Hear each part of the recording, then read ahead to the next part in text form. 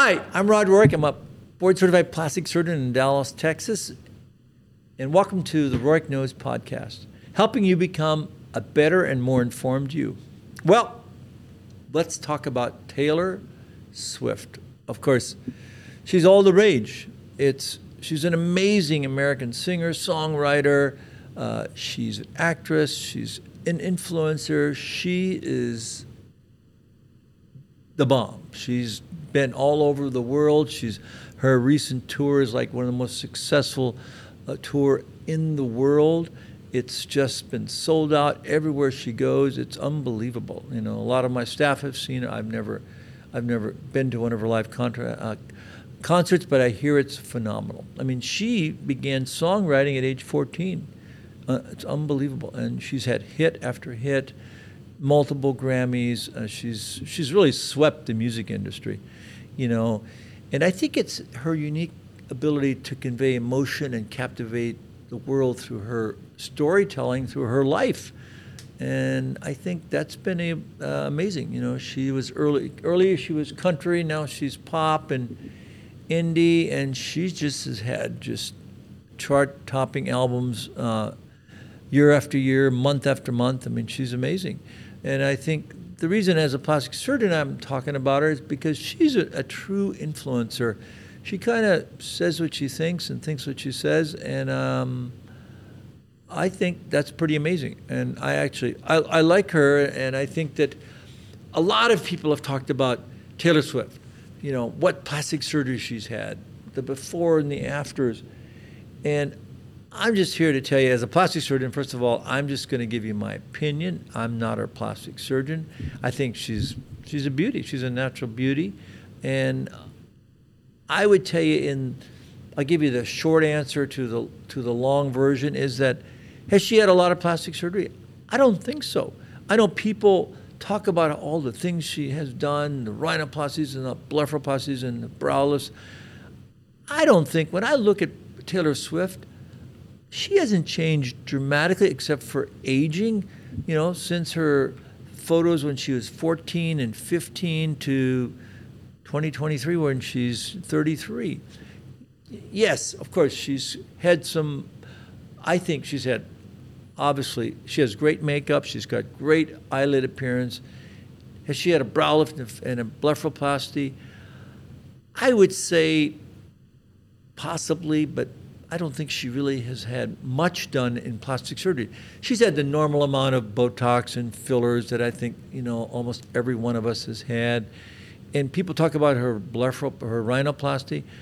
If she's had a rhinoplasty, and I'm an expert in rhinoplasty, it was a very subtle one and one that was very, very minimally done.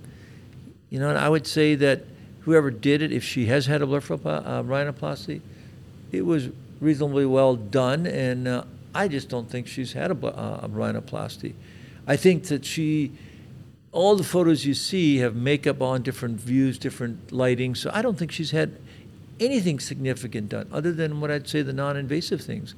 You know, she takes good care of herself, and she looks great, and she knows and how to put on makeup and how to do it well. So I really think I'm just going to push back from all the people who said she's had all this blepharoplasty, rhinoplasty done.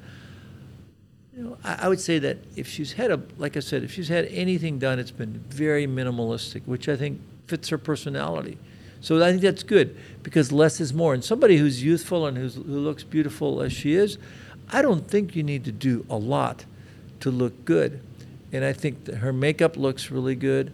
And I think, you know, if she's had a blepharoplasty, it's been minimal. If she's had a rhinoplasty, it's been very minimal, so because she still has her characteristic look, you know, of her nose, and I think that that's a good one. So she hasn't had it like streamlined. She hasn't done anything like the Kardashian six-pack that so many of them have done.